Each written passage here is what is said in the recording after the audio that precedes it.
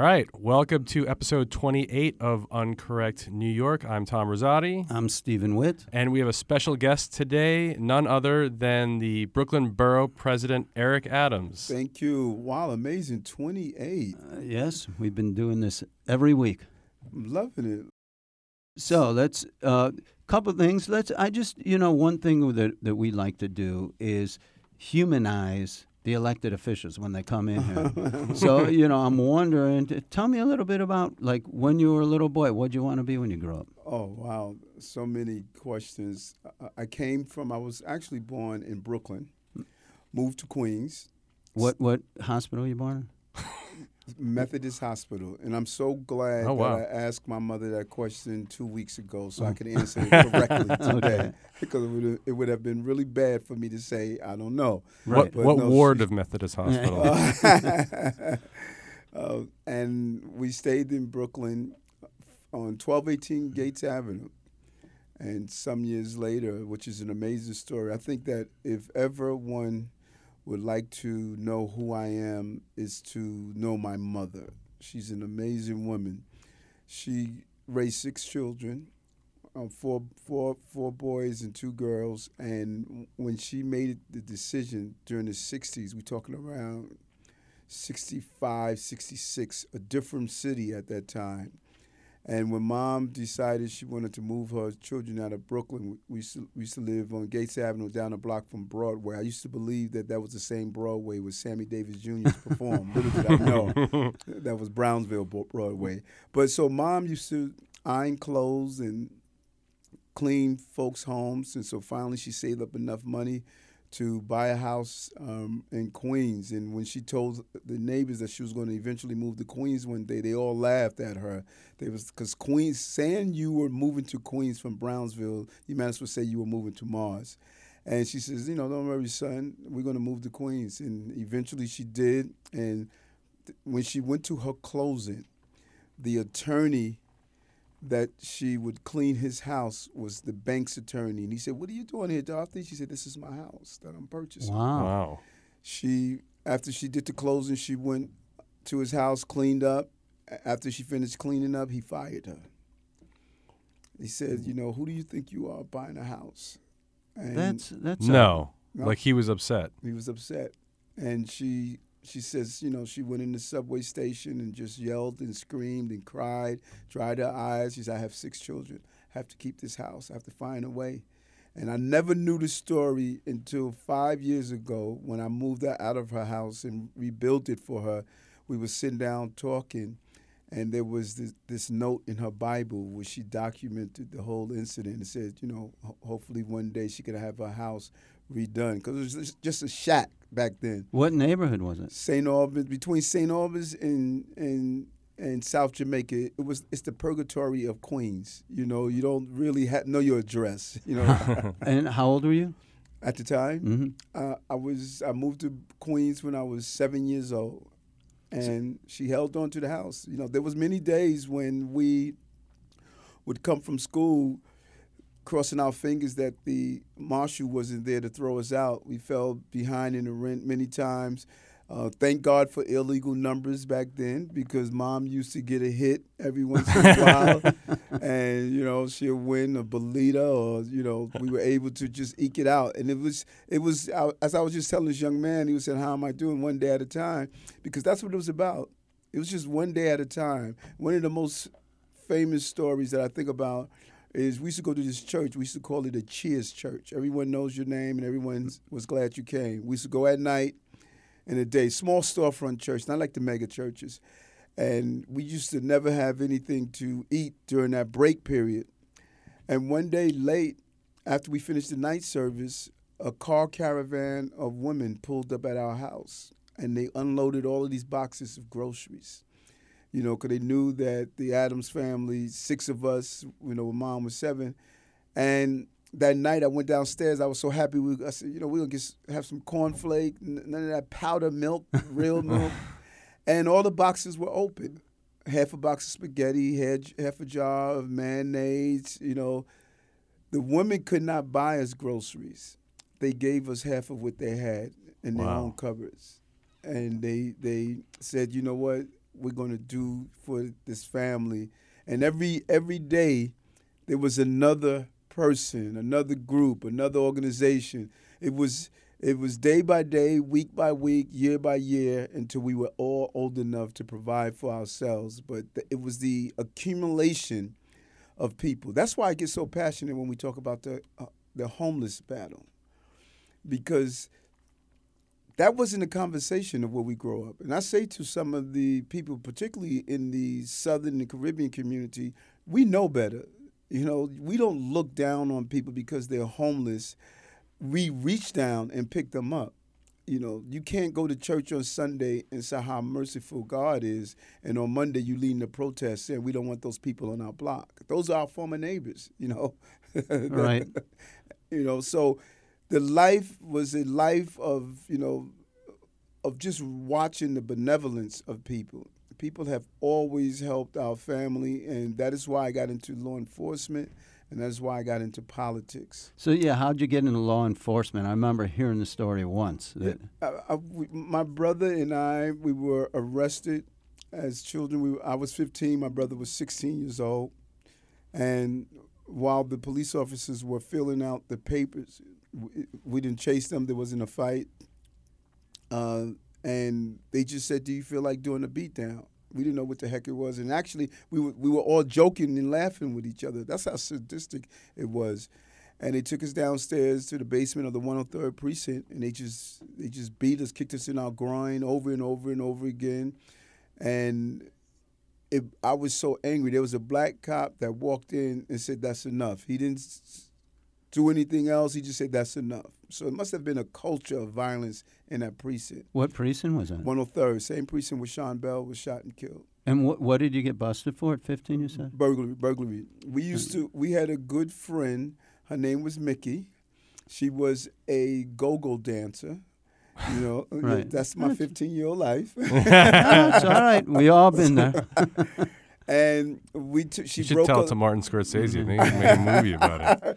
She broke her leg, and so you can't dance when you have a broken leg. And so we helped her, you know, from our little money. Then after she started getting back on her dancing feet, she ignored us, and we went to her house to get our money back, and we got arrested for it.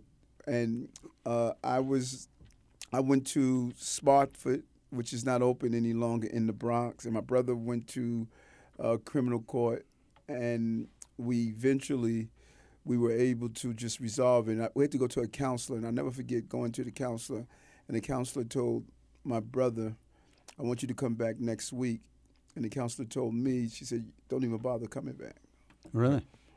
She just felt I had so much anger back then. And in her mind, you're going to be back locked up somewhere, so don't even bother coming back. So how did you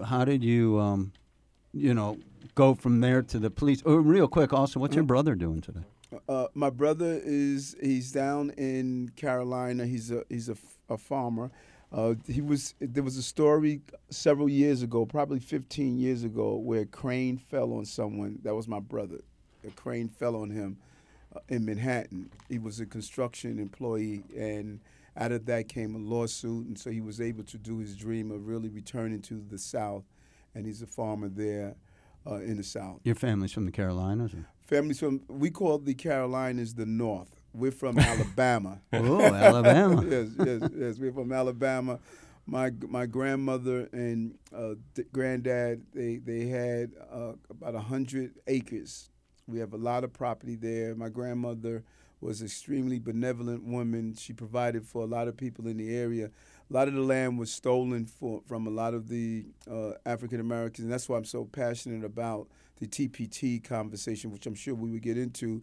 But all of these emotions come up when you start seeing some of the things that happened. So when I was in the police department, when I became a police officer, people used to say, why are you so passionate about this issue? They didn't know that the demon of what happened in the 103rd Precinct, the only way I was able to tame that demon was to fight against police abuse and police misconduct. Because, you feel as though you're demasculated when someone beats you in that fashion. And every time I saw a police cop during those times, I would relive it. That was a level of PTSD. Oh, absolutely. You know, I guess that's a segue, and I hate to break it, but today, did he get fired? no, what happens after... And what's his name again? Pantaleo. Oh, Pantaleo. Pantaleo, yeah.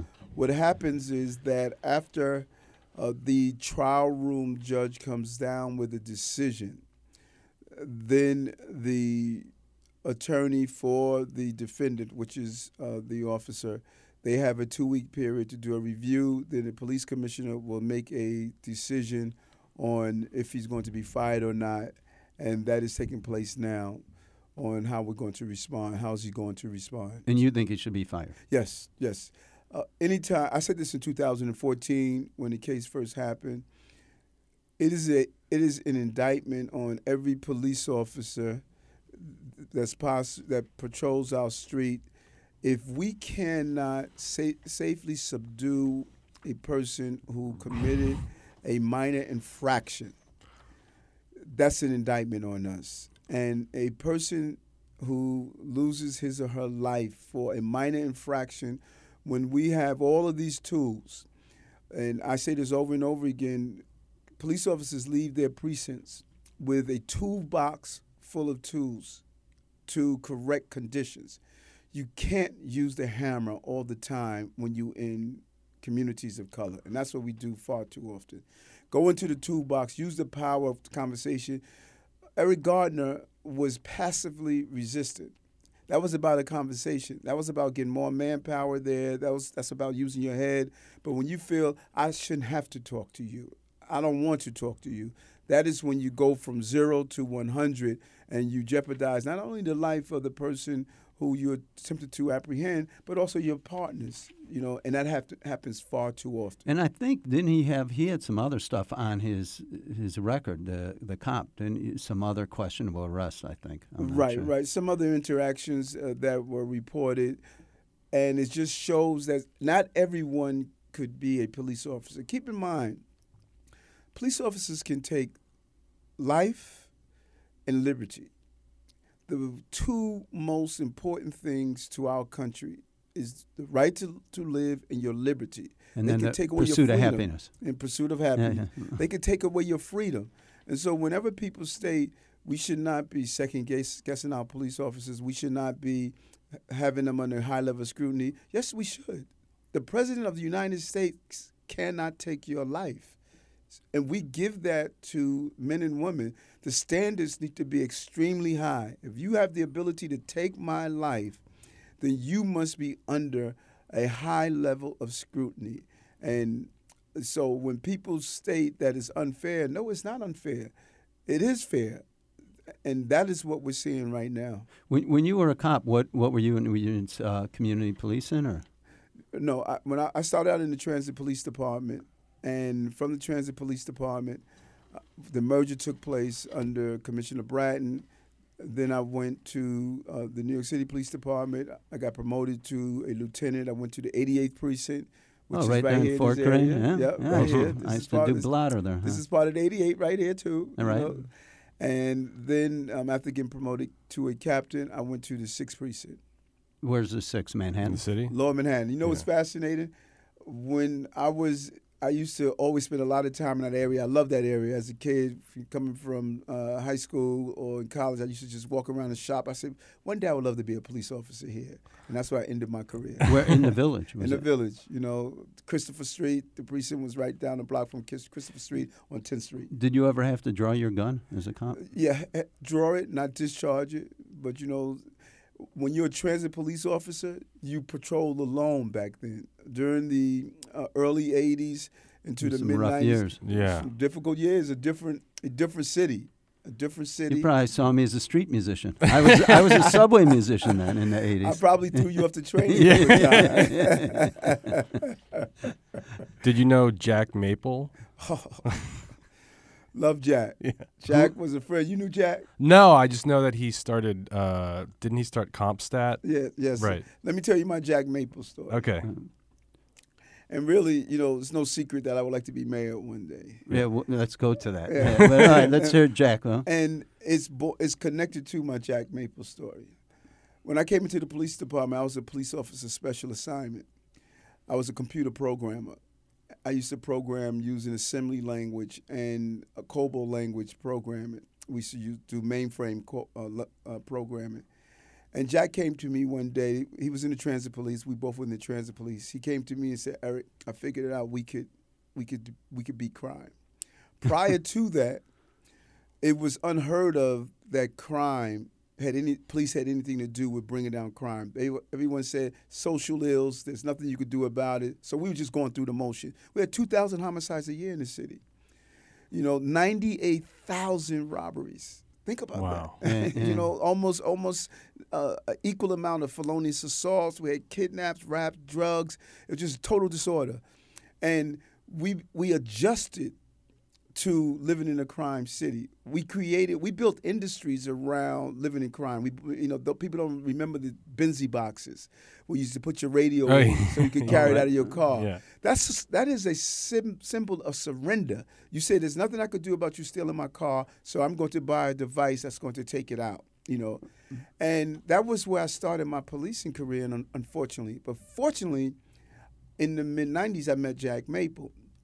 And Jack, I was part of the team that wrote the first online transit police system. This was a state-of-the-art, a different thought. It was real-time policing where you were we went from reacting to crime to being proactive to being predictive. So you actually helped develop CompStats. Exactly. That's a really interesting thing. Right. And with that came a very clear analytical mind. And this is very important part of what this journey is all about. So Jack then proved, the first year he introduced CompStat, Jack was able to decrease crime in the transit police system by 36, 37%.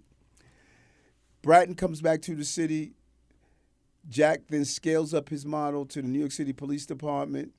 Year one, we go down, the city goes down 400 homicides. Now think about it, 25 years later, we've never had another increase in crime because the system was built. It didn't matter who the police commissioner was. It didn't matter who the mayor was. It didn't matter who the police chief was. The system was built, and once the system was built, it operated correctly. Jack cracked the code on crime, but he cracked the code on something else. Bill Bratton knew that we can take this and do it with all of our agencies. Cities fail not because of this totality, this total outlook. It fails because agencies are failing to do their primary job. People don't really recognize that. We saw that in the police department. We saw that not only were we failing our mission of keeping people safe, think about this for a moment. What's happening in our city and cities across America is that agencies are failing their primary job, but they're also creating crises for other agencies. So we saw in the police department that not only were we failing to protect the people of the city, but we were also making an economic crisis. No one was buying here. Our property values were low. Tourists weren't coming here. In 1991, when we were having 2,000 homicides, we only had 29 million tourists with only $10 billion in economic revenue. 2018, we had 65 million tourists with $44 billion in economic revenue. So public streets is not only safe for you and I, but it's an economic stimulus package at the same time. So we knew that if you turn around the agencies, you could turn around a city. And that was a pivotal period for New York. Because if every agency in the city would have followed the New York City Police Department in a cultural change and go to real-time governance, we will have a different city right now. Ask yourself a question. Give me one agency, one, in this city that is functioning correctly. NYPD. That's it. And by the way, the irony is that they did that all around the country. Instead of going to different agencies, they went around to different police departments all around And let me tell you, and this is why this is so important. This is why I'm glad you said that. Because since we are the largest of everything, largest school system, largest Department of Building, largest NYCHA units, largest, when we get it right, people come from all over the country. And trust me, as I've been on this pursuit, I've been traveling all over the countries, and it's the same thing. Agencies fail their primary mission, then they create crises for other agencies. You know the best example of that? Department of Education. I was thinking that. Think about this for a moment, what people don't realize. Everyone is focusing on the Department of Education failure of the educating children. No. They also creating crisis. They're failing their primary. Remember what my hypothesis is: fail your primary mission and then create crisis for others. Mm-hmm. So, the Department of Education is creating two crises in this city. It's creating the healthcare crisis and it's creating the Rikers crisis. 80% of the men and women on Rikers Island don't have a high school diploma or equivalency diploma. 1/3 of the 18 to 21-year-olds on Rikers Island read below a 5th grade reading level. Check out this number. 30% of the children are dyslexic. 50% of them, over 50%, have a learning disability. So if we would have solved the problem upstream in the school, we wouldn't have a discussion about closing the building of Rikers Island. I am saying let's stop talking about just closing the building. Let's close the pipeline that feeds Rikers Island. Now look at the healthcare crisis. 75% of 12-year-olds in the city have early signs of heart disease. What? 75%. Really? Yes. 75%. Why? Because the Department of Health talks about fighting childhood obesity, childhood diabetes, childhood asthma, yet Department of Education feed our children over 960,000 meals a day. That causes what? Childhood obesity, childhood diabetes, childhood asthma. Right. Right. So I saw that you have initiatives to have the Ban the Bologna initiative and Meatless Mondays, right, for schools. Yes, so yes. you're trying to get the Department of Education, which is essentially a food service provider for hundreds of thousands of kids every day. That was children. And so what we're doing is we're changing the culture of disease, chronic diseases. What created chronic disease? You don't get diabetes because you got older, and you don't get it because it's in your DNA. It's directly tied to food. I just left Washington, D.C. last week where I spoke to 1,000 healthcare professionals about our Bellevue project, where we are doing the first of its kind in America of disease reversal. And it's the first of its kind in America. But at the heart of our babies getting these diseases and growing the habits that move them to get diseases is in the food. And many of our children, their primary source of meals come from the Department of Education. So if you're getting no nutritional meals at home, no nutritional meals in your school, you are going to have a chronic disease. It's not going to happen. You give little Johnny a hamburger on Monday, he's not going to get colon cancer on Tuesday. But if he builds in the culture that this is his primary source of meals, he will be diabetic. Exactly. Well, he'll learn that that's what you eat. Exactly. And so what am I saying? So Bill Bratton decides we figured it out. We could correct the city. He wanted to run for mayor. He decided not to because he didn't want to get into the fundraising aspect of it. Right. Ray Kelly was going to run for mayor. Same thing. He didn't want to get into the fundraising aspect of it. So 22 years ago, I went to Bill Lynch, the former deputy mayor, and I said, Bill, I would like to be mayor of the city one day. We can change this city. And Bill told me, Eric, this is what you have to do. He said, you have an associate's degree. You have to go back to school and get your bachelor's at least. I went back and got my master's. He said, you are a sergeant. You have to become at least a lieutenant. I became a captain. He says, you have to become a state legislator so you can learn how to write laws.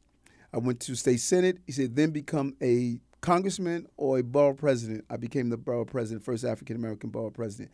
People think that I all of a sudden say I want to run for mayor. No, this has been 22 years in the making. Right. It seems like the seed to be a cop was planted very early, and that made itself happen. And now that's how life you're is. Describing the seed that was planted for being mayor after this whole transformation, and you realizing, okay, this could happen for every single agency. Every agency. And once we wrap our mind around, we really don't believe our cities can function. This is the same way. This is deja vu for me. Right. Because people didn't believe our city could be safe. When we first started talking about this, when Bill Bratton and Jack was talking about this, people were like saying, these guys must be smoking that crack they're selling on the street. What's Jack doing? Is he still around? No, Jack transitioned. He passed away. No one believed it. People don't believe our city can function. We start the school year saying, these kids are not going to learn. We wake up in NYCHA and say, these buildings are never going to be fixed. We have something called expediters in the Department of Buildings. Think about that.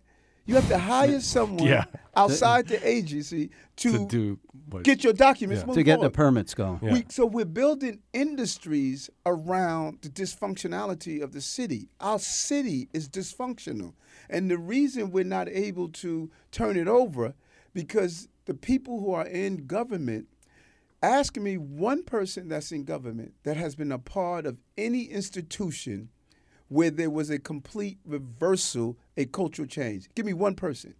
Tell me one person who's elected to office that can say, I was a part of this institution and we completely reversed the conditions of that institution. There's only one person in city government that can say that. And that's you. Eric Adams. That's right. But you were actually there at the beginning of CompStat and helped work on that. Right. So it's a combination. It's really exciting. It's a combination, It's really as you cool. pointed out. It's a combination of the personal experience of being abused and picking myself off the floor of the 103rd Precinct to become a captain in that same precinct. It's a combination of the analytical skills of being able to look at a problem, define the problem, and come together to solve that problem. It's a combination of my legislative experience, my borough president experience, diverse borough like Brooklyn, what it is. That's the complete combination that made me who I am to get to where I am now, to turn this city around. I believe I could be the mayor of the New York for only one reason only. I'm so darn better than anybody else that's running. You got my vote. But you're also not like, I mean, it's a kind of a one-party city. Right. And there is kind of this progressive wave, and you don't strike me as being a progressive's progressive. I don't know what that is anymore. Right. I don't know what it is anymore. I do know this. As I move around the city, I'm seeing indicators that is saying we're going back. I don't want Jordan, my son, to grow up in the city that I grew up in. Right. And when you see the high level of homeless people sleeping on our streets, and we don't really have a homeless problem, we have a mental health problem because many of them have mental health issues. When you see that, I take the train all the time. When you watch people just walk through the gate saying, you know what, I just don't want to pay the fare. Not those who can afford to pay the fare, but those who are employed and just feel as though, you know what, I just don't want to participate. You can't run a city of this size with lawlessness and disorder. You can't. And many people in this city thought Williamsburg was always that way. They thought Greenpoint was always that way. They thought that you can always go down to Dumbo. Yeah. No. No. And so people could romanticize. And it could go back. Oh, I'm seeing indicators of that it's returning. And so when people say, what is your politics? My politics is saving people, protecting people. Public safety is the prerequisite to prosperity. You wrote an op-ed yesterday in the Daily News about the need for the police department to work with community organizations. You compared it to the 80s when they were arresting guardian angels and saw anyone who tried to help in the crime fighting arena as vigilantes. You disparage that and say that the only way that we can actually really bring neighborhoods up is to work with different groups. Can you expound on that a little bit? That's a great question.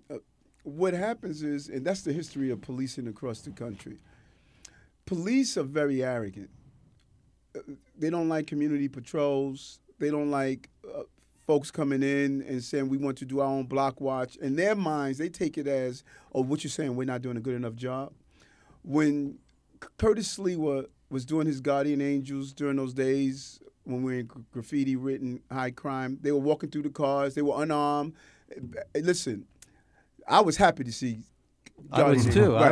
I was there back then. But ask Curtis Sliwa to tell you how many times they tried to arrest their crew, eject them. They were told, we don't want them here. What are they doing here? Because they felt as though it was a personal affront to them. Same thing, we helped a group of religious leaders on Bedford Avenue and part of Bedford-Stuyvesant, to do block watches and crime. Police started arresting the Block watchers. So, and even the Muslim Security Patrol that was just announced recently, because there was a series of incidents where women who were wearing hijabs were being attacked.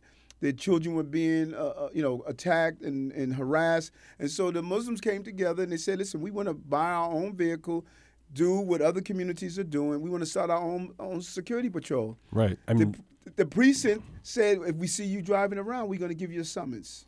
So we talk about. well, you also have the Black Panthers and the Nation of Islam, Exactly. who also created Their own neighborhood security defense forces, and you know what happened to them. Exactly. I mean, Right. yeah. Well said. And so what I said to the mayor when we had the meeting after the shooting in Brownsville, I said, Mayor, we have to stop talking about communities and police. See, the methods that we used to bring down crime to the record numbers, which is extremely impressive, now you have to shift to how you get in the crevices. How do you go into the areas that the police can't go? We had 100 cops at the Brownsville Old Timers Day, and there still was a shooting. But that area is considered as a hotspot. Hotspots are places where you will have either shooting or known gang activities. And the Cure Violence, these are groups who are trained to give wraparound services, get people out of gangs, respond to shootings after there is a retaliatory action, going into the hospital, speaking to families, talking people down off the ledge, turning down the temperature. This body of people are trained, and many of them, they come from the community. Some of them ex-gangbangers. Some of them have done time in jail. They turn their lives around, so they know how to get on the ground. Instead of the police department embracing them, they talk about embracing them. But in reality, some precincts may have 20 hotspots. They will cover one hotspot so they can say, we are doing things jointly with Cure Violence, but in fact, you're not. And, like the 73rd Precinct, with all the hotspots in the 73rd Precinct where the Brownsville shooting took place, there's only one hotspot that's covered by the Cure Violence. I am saying to the mayor, listen, this is a part of the law enforcement apparatus that we need to develop fully. Some of these guys can't even meet payroll. Right. If we do that, you will see the elusive task of dealing with gang violence disappear. We have a gang crisis in this city, in certain communities. Yeah, gangs are beginning to sprout up again. Oh, And not just in the city, too. I mean, Yes. I mean, we have a real gang problem. this is kind of a holistic question, because you talked about the holistic issue, issues between different agencies. What is your idea of why people join gangs, and how do we diffuse that? How do we start that? And if you talk about the upriver idea, Excellent. what are the issues that go into someone joining a gang? Excellent. That's an excellent question. I'm dyslexic. I'm sitting in classroom thinking I'm dumb because I can't read. I can't understand the letters that are in front of me. You know what? I'm tired of being laughed at. I'm tired of being embarrassed. I'm going to start hanging on the corner. Hey, blood leader, you're not laughing at me. You're not calling me names. You're going to give me a job of, all I got to do is hold on to this drug or hold on to this gun. I feel like I'm part of something now. That's where they come from. If we were to do an analysis of the gang members, I bet you'll find the same sampling of the population we have in the prisons. It's the same makeup of the gang members. I bet you many of them are dyslexic. I bet you many of them have a learning disability. I bet you many of them have been abused already. And so if we're not giving people the services when they're broken, Right. then they're going to turn out to be broken adults and very violent. And that's why they join gangs. They don't join gangs because they come out of their mother's womb saying, listen, I want to be a Crip. What conditions will cause them to now say, I want to abandon the stream of an education, of being part of a lifestyle to go to this lifestyle that's extremely dangerous. Yeah, I see it also kind of as a mental health issue too, because, I've worked with underprivileged kids, and we had a basketball program where a kid ended up getting arrested, and he was the same kid who would come in there hot-tempered all the time, for whatever reason, like he had issues, and of course everyone had to calm him down every time.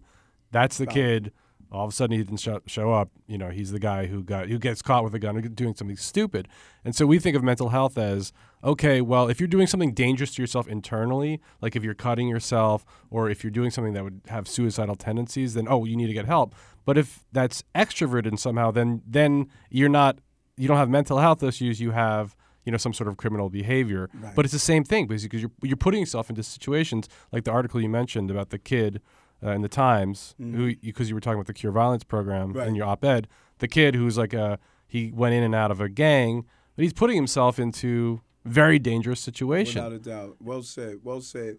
And that's why we want to do something that is historical in nature, but ignored by European societies, and that's meditation. The data and research is there. It's remarkable, the power of meditation. It is our goal to have our young people start their school day with meditation. Let them meditate in the beginning of the day, meditate at the end of the day. We have been organizing ourselves with David Lynch Foundation, Bob Roth. They've done a series of research in Chicago. The numbers are just remarkable. In the Chicago school district, they allowed them to take a school where they divided the children up. Half did meditation, half didn't. And the numbers of lack of recidivism, lack of violence, the power of meditation. Because when I retired from the police department, the emotion of seeing how the cruelty man showed to man, really, it screws with your head, man. Yeah. I didn't realize I was suffering from PTSD. Every time I thought about Robert Venable, a good friend of mine, cop that was shot and killed, James Davis, a good friend that was shot and killed, responding to, rapes, robberies, seeing an 80-year-old woman raped and beaten and brutalized. All that's in your head. And neurologists have shown us that the brain does not know the difference between thinking about something or actually going through it. Right. Your body still go through inside. That stress is erosive and corrosive, and it's actually you're living through the trauma over and over and over again. And that's why people need to understand if you were a victim of a robbery, every time you think about that robbery, you're reliving that trauma internally. And a lot of these children, by the time they get in the classroom, as you stated, you work with these children and you see that anger. When these children get in the classroom, they're broken in two. And they have no outlet. When you say no outlet. when you say meditation, like Namyo Renge Kyo, I mean, what's can you explain what meditation is? I mean, I like that you said that because, European societies, when colonialization took place, we went into societies that had deep history of hundreds of years of healing methods that we looked at and turned into paganism. And now people are going back to those methods, So meditation is, and I encourage all of your listeners just to go on and read the science on meditation. It's mind-boggling. Meditation is just really living in the present. Think about it for a moment. We spend 50% of our time thinking about the things that happened in the past that we could do nothing about. The other 50% we spend worrying about the future of what is about to happen. When do we live in the present? And meditation gives you the opportunity of living in the present, starting to shut down all that noise that you are constantly living in fear of what happened, fear of what's going to happen. No, have a moment in the presence where you're taking the fright and flight, which we should never be in all the time. We are revved up all the time. So is the basic science behind meditation emptying your head for a few minutes, kind of, and it's not.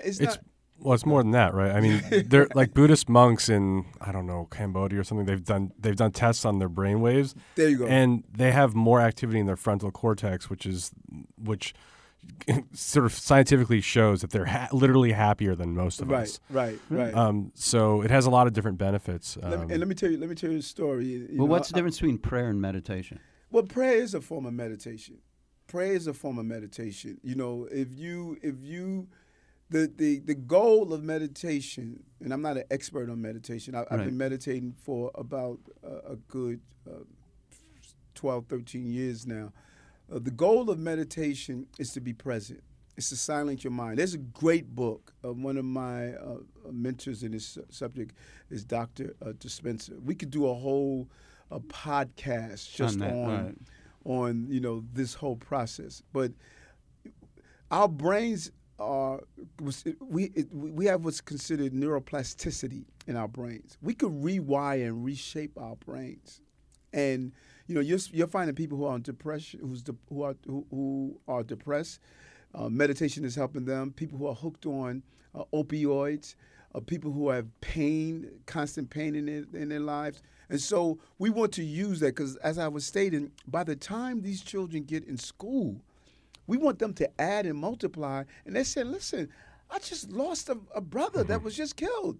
I just saw my friend just die. Right. Who's healing me? Before you want me to do something academically, help heal me emotionally. And we don't do that. We've separated the mind and spirit from education. These children will never be educated if we do not identify and acknowledge their pain. Now, if you come from Park Slope where mommy and daddy kiss you in the morning, drop you off at Whole Foods, make sure you had a nourishing meal, and when you walk across the street, the traffic agent is saying, "Hello, little Johnny. I hope you get your A in school." That's a different atmosphere. But if you're leaving NYCHA, and by the time you get to the elevator, you got to cross over people selling drugs in the hallway. The elevator is stench with urine. You walk in the store, they follow you around the store and say, "What are you stealing again?" You get to the school crossing guard, and school crossing guard is, get your ass across the street. By the time you get there, you're broken. I used to work at the Police Athletic League, and I used to go to these centers in Brownsville, East New York, and Bed-Stuy. And it was remarkable. Like what you described is exactly what you see. Every single situation is a challenge for the child. They go into the bodega, and there's like a drunk guy hanging out, and so they have to negotiate that, like just to buy potato chips. Every single small thing that you take for granted is some sort of existential situation, and it's exhausting. And by the time they get to their class, they're wired. Yeah, they're wired. Well, what is this abstract stuff that you're telling me? I'm living in the real world. I'm so jacked up because everything is a threat for me, and so now I'm not engaging in this. Right. So if you start the school day having them meditate, having them, let's get present, let's get prepared for the day of learning. Right. Turning down all the noise.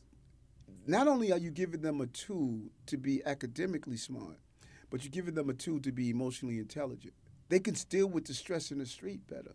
They can start believing that, okay, every time someone steps to me, I don't have to all of a sudden put up my hand. You start to think different because we're wired as a city. Try cross-cutting somebody off on the road. Yeah. We're in this constant state because our human body is made for flight and fright. This was when we were being chased by lion, tigers, and bears. We replaced the lion, tigers, and bears with, I didn't get that seat on the train. Why is this train running late? Why did you cut me off? Why are you taking so long at the token booth? We're in this constant state of being wired all the time. The human body's not made for that. That's why we get all of these cancers, all of these diseases, all of this sickness, because we're in this constant state of being revved up all the time. You know what? I'm really thankful you came in because I came here all revved up, and just you talking about it is making me think. You about don't seem very revved different up. Choices. No, it's about making choices and really understanding. It really is. Let me tell you something. The most important thing, you have no freedom over what someone does.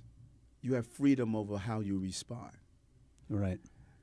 Once you get that freedom and say to yourself, I'm free over how I respond. Call me what you want, do what you want, and I practice it every day. When people do things, I look for people to do things that's going to annoy me or offend me, because I say to myself, be who you say you are.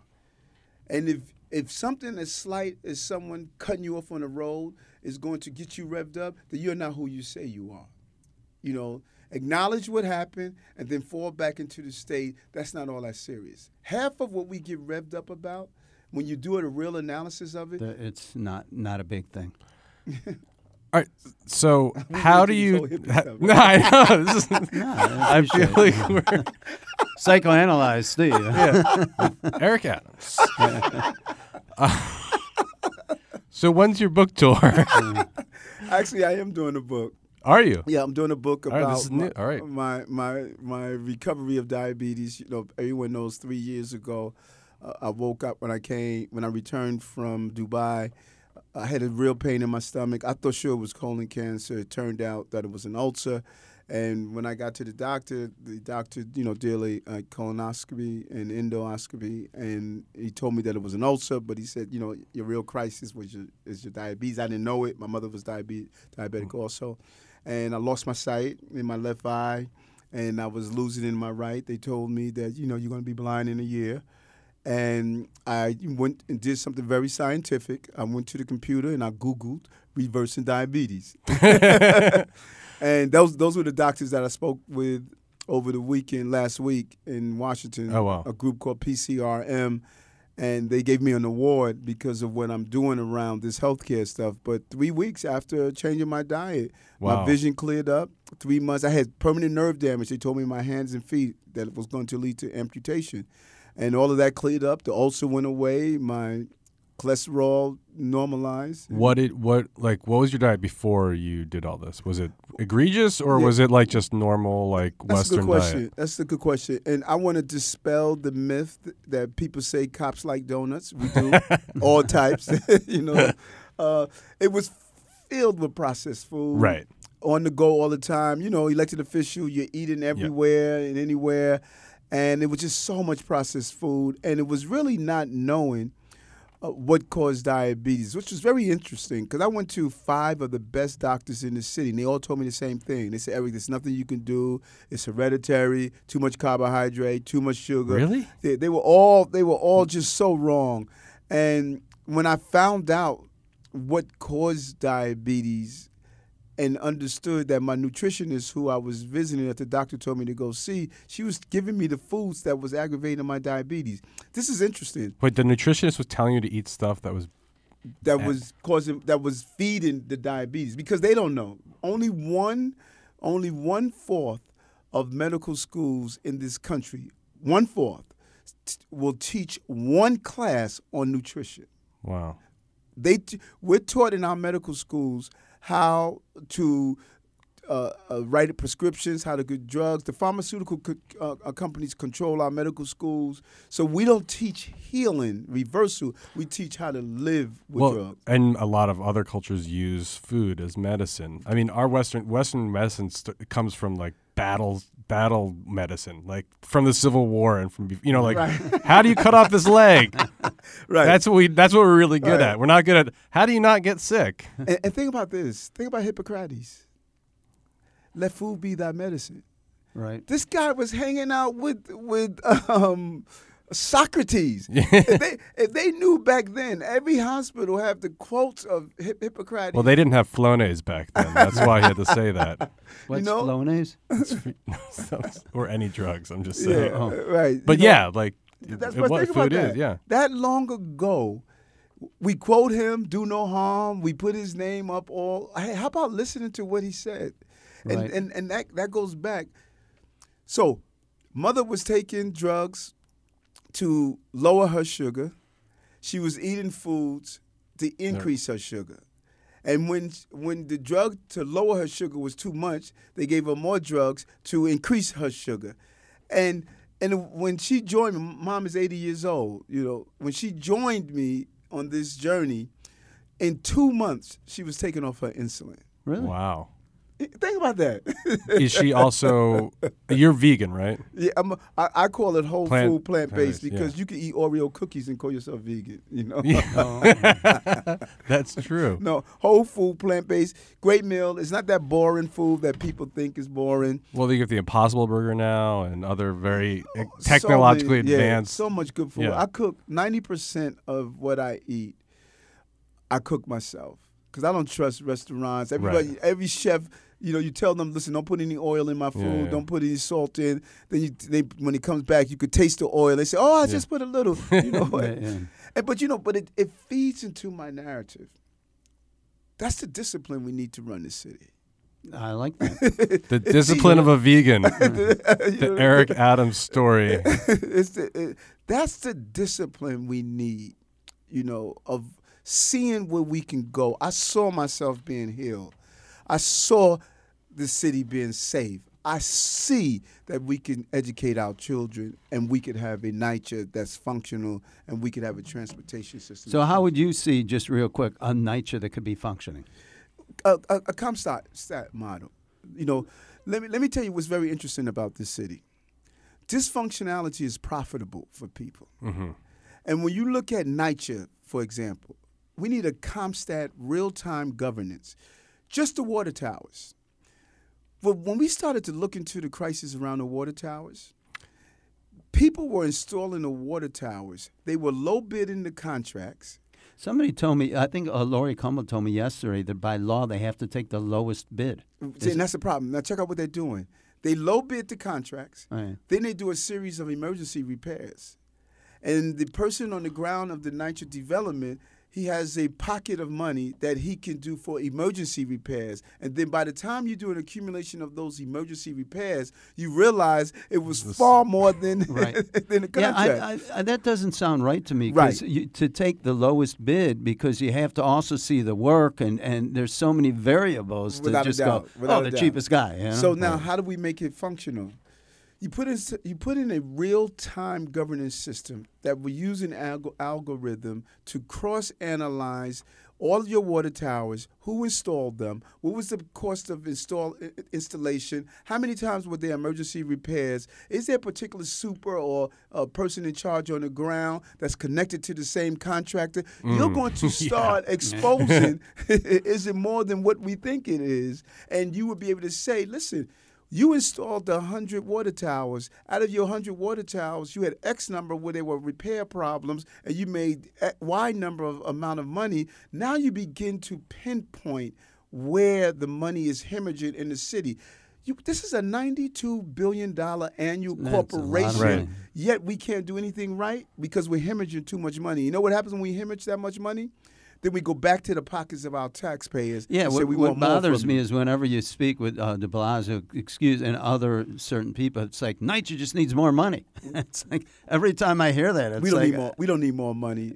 What we need to do is effectively use the money we have, and we're not. Department of Education, $27 billion. Yet every year we could almost predict the schools that we're going to have a failing system. The numbers of our young people are not being educated. 60% of Hispanics, 54% of African Americans are not reading and writing at the right level. It speaks for itself. Yeah, but didn't de Blasio try the renewal program, which brought in mental health workers and social workers and all these things, and it wound up being a flop? It was over $700 million yeah. that we use in the numbers of 54 and 60. Those are charter school numbers. The public school numbers are dismal in comparison to that. As people look at the charter school numbers of success of the standardized tests, and they pat themselves on the back. We are judging from the floor. Don't use the floor as the ceiling and call that the standard. So what was wrong with the renewal program? Why didn't it work? It seemed to do everything you said. It confronted mental health and diet and these. It's saying you're doing something. Go where the science is. Let's look at Bedford Academy. I don't know if you're familiar with Bedford Academy. I worked for Our Time Press 5 years. George Leonard was the creator of Bedford Academy. Now you have Principal Muhammad there, who followed him. Same success.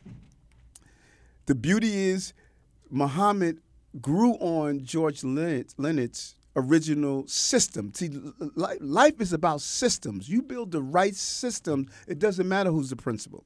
It doesn't matter who's the assistant principal. The system is right, you duplicate the system. Why do we only have one Bedford Academy? Their numbers are amazing.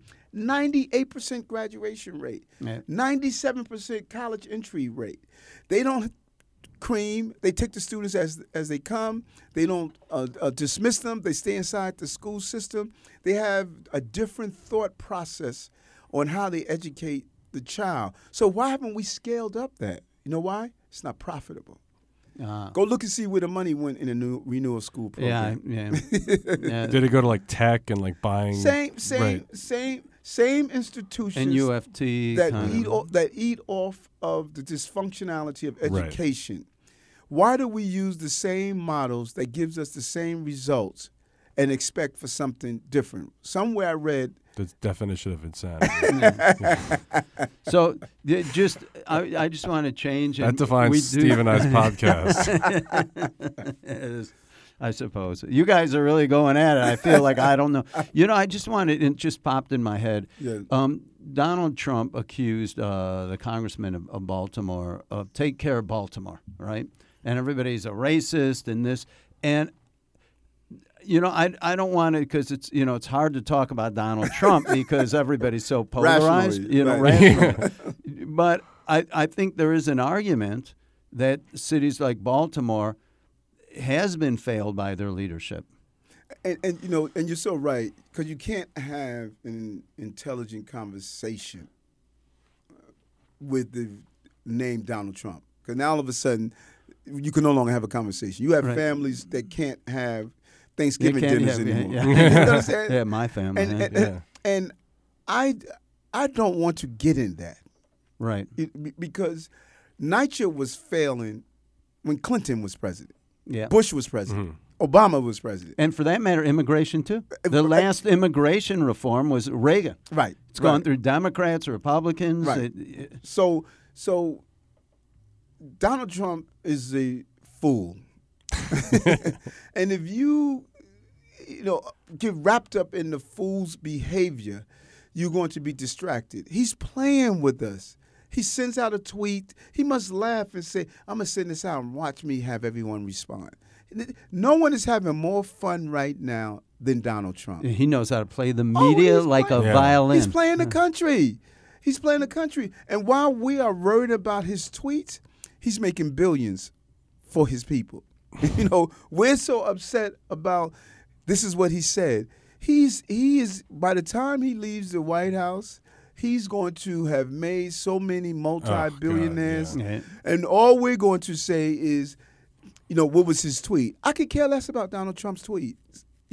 I'm more concerned about how do we continue to make sure families survive. By 2050, one report came out, by 2050, African Americans are going to have a zero net worth. What? By 2050. That's powerful. That is powerful. 40% of New Yorkers, according to the United Way's report, which is an amazing report I encourage everyone to read, 40% of New Yorkers have a sufficiency deficit, meaning they don't have enough to pay their basic bills. 40%. That's something that we need to be focusing on. What do we do to re-energize the middle class? We have destroyed the middle class in this country. That third-party transfer system was so painful. Exactly. And that's the TPT program that you're talking about. We really need to commend you for being dogmatic on that program. This is a program where I believe that the federal government, the state government, and the city government must do a forensic analysis of the TPT program, our foreclosures, the deed fraud. People aren't talking about foreclosures enough. They talk deed, like they had a meeting on deed fraud, and now that I've done TPT and it's kind of done, I've been thinking, somebody's been talking to me a lot about foreclosures. Oh, it's unbelievable. And, one thing during the Obama administration, I didn't realize it, he bailed out the banks and he created a program called HEMP or something, HEM, but it's a non-binding government program where you can go in and get help, but banks aren't bound by it. So they've been giving a lot of money to nonprofits to help you get out of foreclosures, and then they put them in this program and they still foreclose. Right. And when you look at what TPT is doing, and they have done, is taking away the home. We have witnessed cases where people lost homes well over $1 million because they were in $1,000, $3,000, $4,000 in arrear of a water bill. It's unimaginable It's what horrible. the city. When your is mom doing. bought the house, was it a red line district? Yes, Do you know? South Jamaica, Queens, right. So there was redlining all through. yes, without a a lot doubt. of these houses were redlined in when they got them. Without a doubt. And so we need to continue to fight to deal with this whole issue of taking away homes from black and brown residents. There was not one TPT house removal on Staten Island. Yeah. Not one. When you do a map over where houses were removed, you see they are the same areas where you see a high level of gentrification. I You don't did you don't 30 have stories on it. Right, 35. I forgot. You're not the choir. You wrote the song. No, it was amazing, and it was amazing that nobody and the media, with all due respect, a lot of the media just Silent. and I felt like I was screaming into the wind, and now everybody's kind of on Right. it, and I'm happy, but like I say, the happiest thing that makes me is if you can save people their homes. Right. No, and so they- true. So yeah, true. last Christmas at the Christmas party, all these people came, like people whose house has been taken away, to go to your Christmas party, Wow, Steve. wow, that's a Yeah. great feeling. And it was pretty you really wild. should be commended for your home. Your home is everything. You know, Yeah. it's not four walls. It's the precursor to going to sleep to experience the American dream. And when someone takes it away, they created a permanent nightmare. You never live it down if you lose your home. 30 Yeah. years inside a home, and all of a sudden someone takes it away from you. You know how traumatizing It's that is? it's very psychologically traumatizing is. too, because you think, what did I do wrong with my bills? And I right, put, right. it's not only taking the property, but it's all the. It is. You go from a Right, home to a homeless shelter. With no due process. Right. So it's not even like you're in a foreclosure. Right. I know the bills are coming, Right. bills are coming. They're just like, oh, what's know- this letter? Is that something? I own your home. That's it's nuts. It is. It really is. It really is. And that is why we have, not only must government be efficient, they must be compassionate. It goes back to your idea that, people are profiting off of the inefficiency of government. They really are. I mean, these nonprofits who, oh yeah, well, we're just getting these properties now. Like we were helping people by managing, multifamily portfolios that would have gone into, foreclosure and people would have been kicked out. To we're just going to take anything 3 and that 4 families. yeah, that owe $10,000. You know, it's horrific. And we're not making people whole. We're not saying we're going to take the property. And pay them. Yeah. Right. We're going to look at the equity that's in the property. Okay, you owe $3,000, but the property's worth 1.6. We're going to take out $3,000, and we're going to take out our administrative costs. Then we'll give you the mill. No, Right. They Look, go- let it for your equity. Yeah, I know. It almost is mind-boggling. It When really you- is. When I first saw this story, I remember it was in Mrs. Saunders. I'm sitting there with Paul, the son. He's a smart guy, went to college, and he's scratching his head. And it was if you ever saw the brownstone, it's pristine. When I went there was people working on it and carving it in there. And Paul's a smart guy, and Right. he's like, I don't, he's showing me and I'm like, you guys, you have to have it wrong. I was called in the middle of the day. This is how I first got the Right, story. right. And I sat there with him for like 2 hours. He's going, here's the receipt. Here's what and he showed me all the receipts. And after like an hour or two, I called Rob. I'm like, right. though Rob already knew about it, but it was mind-boggling. I thought I missed something. Right. You know? And when you first brought it to my attention, I said the same thing. I said, this can't be right. You know, it can't. Yeah. It was so. Can't be legal It or can't. yeah. And actually, it's not legal. Right. No, well, I meant like it can't be government can't be doing this. Right. This is insane. Right. Like- And at one of the hearings, they actually talked about that they look for these gentrified areas. Yeah, And never told people that you have an opportunity to go and take out a refinance. Yeah, just go to a bank. Right. Say, hey, Well, a lot. That's the other thing, though. A lot of people can't. You can be house rich and cash poor. Right. Like if you don't have a W-2, Mm-hmm. if you don't have income coming in, if you're elderly and you on a fixed income, it's really hard. the least thing that you could do is sell your house. Right, without a doubt. Yeah, Right. and move Well somewhere said. else. You Well know, said. so it's just. All right, so let's do our Yeah. lightning round. I really appreciate our lightning round. Is anything that's on our mind. We each get to say one thing. It could be anything. Tom, you want to go first, or I just wanted to ask about. I mean, I was looking at a lot of educational initiatives that you're doing. Code Brooklyn, a mentoring program with Eagle Academy. Could you just talk about that a little bit about your efforts as borough president to education? Yeah. Education is the key. We have to stop doing what we are used to doing and start doing what the science says. That is so important. And I'll push to look at a 0 to 3 model. Science says the first 90 days, as I indicated, first 90 days, that's when the child gets the greatest level of brain neuron growth. Yes. It is first 90 days of life? Yeah, first it's 90 funny. My mom. First 90 days, your brain grows 80%. The first 90 days. I didn't know that. Yeah, 80% of the neuron growth is done in the first 90 days. So we start, our first introduction to children start in pre-K or 3K when they're 3 years old or 4 years old. It's too late. Yep.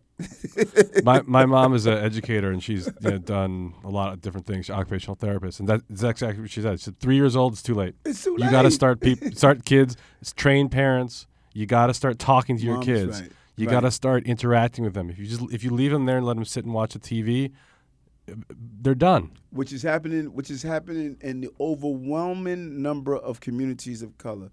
There is no scientific reason we start school when the child is 5 years old. There is no scientific reason. There's no scientific reason we have an agrarian calendar where our children are off 2 months during the year. That was for the days when we were picking corn on a farm somewhere. We have to stop doing things just because they're habits and start doing things because it's the right science to do them. And that is what we're trying to do in Brooklyn around meditation, healthy food, early childhood mind development, not child care, but child mind development. How do you develop it in the first 90 days? What do you do? You interact with them. Like anytime you like interact with a baby, its brain lights up. If you talk to it, if you read it sing a lullaby, if you put your hands around it and move and say, "Hey, how you doing?" That's right. Its brain activates. And that's what I'm saying about the science. and you're right. The science shows you simple things you can do. And what we want to do in Brooklyn through a theme of BK Basics, we're going to start empowering parents to say, here's how to be a parent to your child in the first 90 days so your child is ready. Something simple as pouring water in a cup, talking directly to your child. Reading to your child, introducing him to things, holding up a foam and say, this is a foam. Doing these things. The things that he learned in those first 90 days with that neuron growth is far exceeds. He learns more in those 90 days than he would do in his entire life. But our system of education for children in well-financed communities, well-educated, developed households, they understand that, and their children start out school with that information. But when you go to communities that's economically challenged, not only with funds and resources, but information. Because if the average parent knew that talking to your child is significant, doing things, let them play with a ball. We have a whole package that we're giving to parents. If we gave that information to parents, more will participate in the development of their child's brain. And what's the name of this program? Or BK Basics. BK? And I mean, also you see, parents, they don't have childcare, so they put the TV on and they go do what they need to do, and Right. And it's there's a logistical thing. They know that's an opportunity cost, but it's like, so what are the resources that we can provide to people who can't afford daycare or can't afford after school, that sort of thing. I mean, those are so true. We are going to roll out an announcement that we're looking at now that is going to be a game changer in education. But the as you stated, the child care is crucial. The number of households that are headed by single parents household, and even in households where you have two parents in the household, the fact that they don't have child care impacts directly on their income. We must have child care. It should be affordable and or free. And when I say free, for those who can't afford, because without child care, you're really limiting the amount of income that could come into a family, and it directly, the majority of people who are impacted are women. You know, they're normally the individuals who stay home with their loved ones if you don't have child care, and we are really holding back. When we talk about equal rights, we should talk about equal rights as access to child care, and that will free up a lot of mothers to be able to go and provide for their families and to have a career. Mm. Okay. Steve, do you have a let's see. the Nets? How are the Nets doing? Steve? I saw the Quentin Tarantino movie. I don't know if you saw it. Which one is that? It's just, Once Upon a Time in Hollywood. No, was it good? Yeah, I really liked it. You know what? First of all, I think DiCaprio is a great actor. Yeah, he is. Brad Pitt's good. He's good, but DiCaprio has range. He just has a range. He can do a lot of different things. Yeah. And I really like the ending. You know, somebody told me that, how do you say his last name? Tarantino? Did I say it right? Sure. That his main theme is always revenge. You know, it's like whether it was Django Unchained or Glorious Bastards, it's always revenge at the end. They get revenge. But this one is the Charles Manson family, and the ending was it was kind of a cool ending. You know, I have to admit. Don't be a spoiler. Yeah, I won't. It was long though. Did you go to movies? Every once in a while, you know. You read more? Yes, I am an audiobook guy. I love a good audiobook. What's the latest thing you've been hearing? There's a book called, it's not short stories. The last lecture. It's a really good book. It's 5 professors that they were given direction that if you were to die, what would be your last lecture? It was something in that area. I heard of that. Yeah, I'm listening to it now. I'm listening to the first lecture, and it's really good. There's some serious thinking moments as you reflect on it, but it's a good book to read. But the big story is the Nets, man. You know what? I love the Nets. Well, the thing is, though, you know, will come back from the injury. I forgot his name. Right. You know, they got Kyrie Irving, who, by the way, here is a vegan. Yes, he is. He is. Yes. So and he'll be pretty good. But whether they got Kevin Durant. Kevin Durant. You know, whether he comes back. But I do like the Nets. And by the way, before, I don't know if you know this, but when I was at Courier Life, I was the only reporter that pushed the Nets. And everybody, I got to the beat detriment up. of your career. No, I got beat up by everybody. But and everybody said, why? And I was like, well, you know, I'm from Chicago and I love basketball. Right. And, you know, there was no other reason than I thought I want to see a basketball team. Well, you know, and that's so important because I think oftentimes we focus our attention on the wrong letter. And when you do that, you pronounce the term incorrectly. You know, the hyphen goes on the letter for a reason, so you can pronounce it correctly. We do that to our lives as well. We focus our attention on the naysayers and don't realize all the yaysayers. You weren't beat up. They were just a boisterous, loud group of people who were naysayers. More people were yaysayers because they're in that stadium every day cheering on the team. It's brought a lot of money to the borough too. We're all benefiting from the gravitational pull of the Nets. People are coming in, they're shopping in the shops, they're eating, they're spending time, they're discovering Brooklyn, and so you're right. And if they ever win the NBA title, they're going to have to they're going to have to close the bridges. Yeah, they're going to have just shut off Brooklyn for a couple days. No, game changer. And I think the Islanders have gotten 5 more fans. You know, and you don't have to address if you want. I've also done a story about Woodland, and I'm wondering if you know racism. That's racism. You know, what's happening to Woodlands is just unbelievable. Here you have an establishment on the corner of 6th Avenue and Flatbush, a predominantly African-American and Hispanic crowd of professionals. You will find professors in there. You'll find police officers in there. You'll find politicians. Just about every Brooklyn politician. Serena Williams was Right. It is a well-managed place. And when this first came on my radar, I held a meeting with the Department of Environmental Protection, with the police department, and I came in and I said, listen, if these guys are having crimes coming from their place or their noise is too loud based on the decibels. decibels. If that's to happen, let's close them down. We had a meeting with the community. The police inspector came up and said he's not having any crimes come from the place. DEP said we tested the noise. The noise level is not high. Now, you looked up and down Flatbush Avenue from Manhattan Bridge all the way to Grand Army Plaza. How many establishments do you have that Black and Hispanics frequent? Even on Sunday, the Sunday brunch, one of the most profitable, the people stand online in an orderly fashion. You have people in that area who probably just got there in a week start talking about they have a line out front. Are you kidding me? That is how people judge the success of restaurants, that there's a line. Hey, I had to wait on a line. I met some great people on the line. Not for nothing. That was another story I broke on that one. Yeah, no. It's really unfair what's happening in Woodland. And even the investigator from the State Liquor Authority, when taking it personal, the lawyer, just how it was personalized. That's a story that really needs to come out of the destruction of a legitimate business in this city. Our nightlife produces billions of dollars for this city. Food and entertainment and people come out to socialize.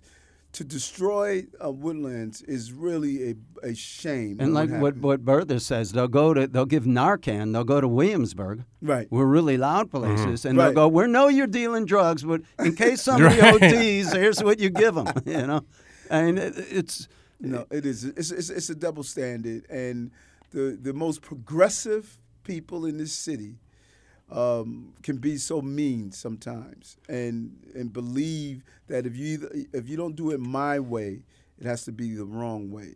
I enjoy my time at Woodland. I will keep frequent there, like I do all of the businesses in Brooklyn.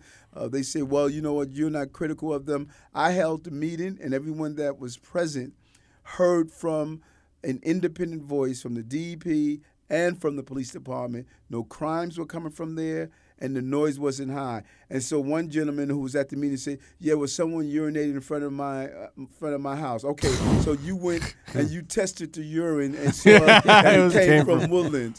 Yeah. It's Wow. have you ever been to Rustic? I've been to Woodland and Rustic, and they Rustic's a little smaller, but that's in a community of color. It's across from, I think, Lafayette Gardens, but very well run, kind of an upscale, draws a crowd of How did you end up people there of then? color. No, well, I managed to get to all kinds of different places, but it reminds me of Rustic. Right. Kind of. Really nice place. Really nice place. Yeah. Really enjoyed you guys. Yeah. Thank you. This you, was Christopher really Borough fun. President. Great. Keep on doing good things. Keep breaking those stories, man. Thank you very much. All right. You can reach Kings County Politics at Kings County Polls on Twitter. What's your Twitter account? Or if anybody wants to reach you or the borough president's office? All I do is tweet. I don't know what I type in the tweet. You don't know your handle or whatever? No. Well, that is the qualifications for higher BP office. Eric Adams. BP Eric Adams. Lucky thing we had Jonah here. Yeah. And Stephen Witt at Stephen _Witt, WITT. And we're at Uncorrect New York. Thank you. We'll see you next week. Thank you.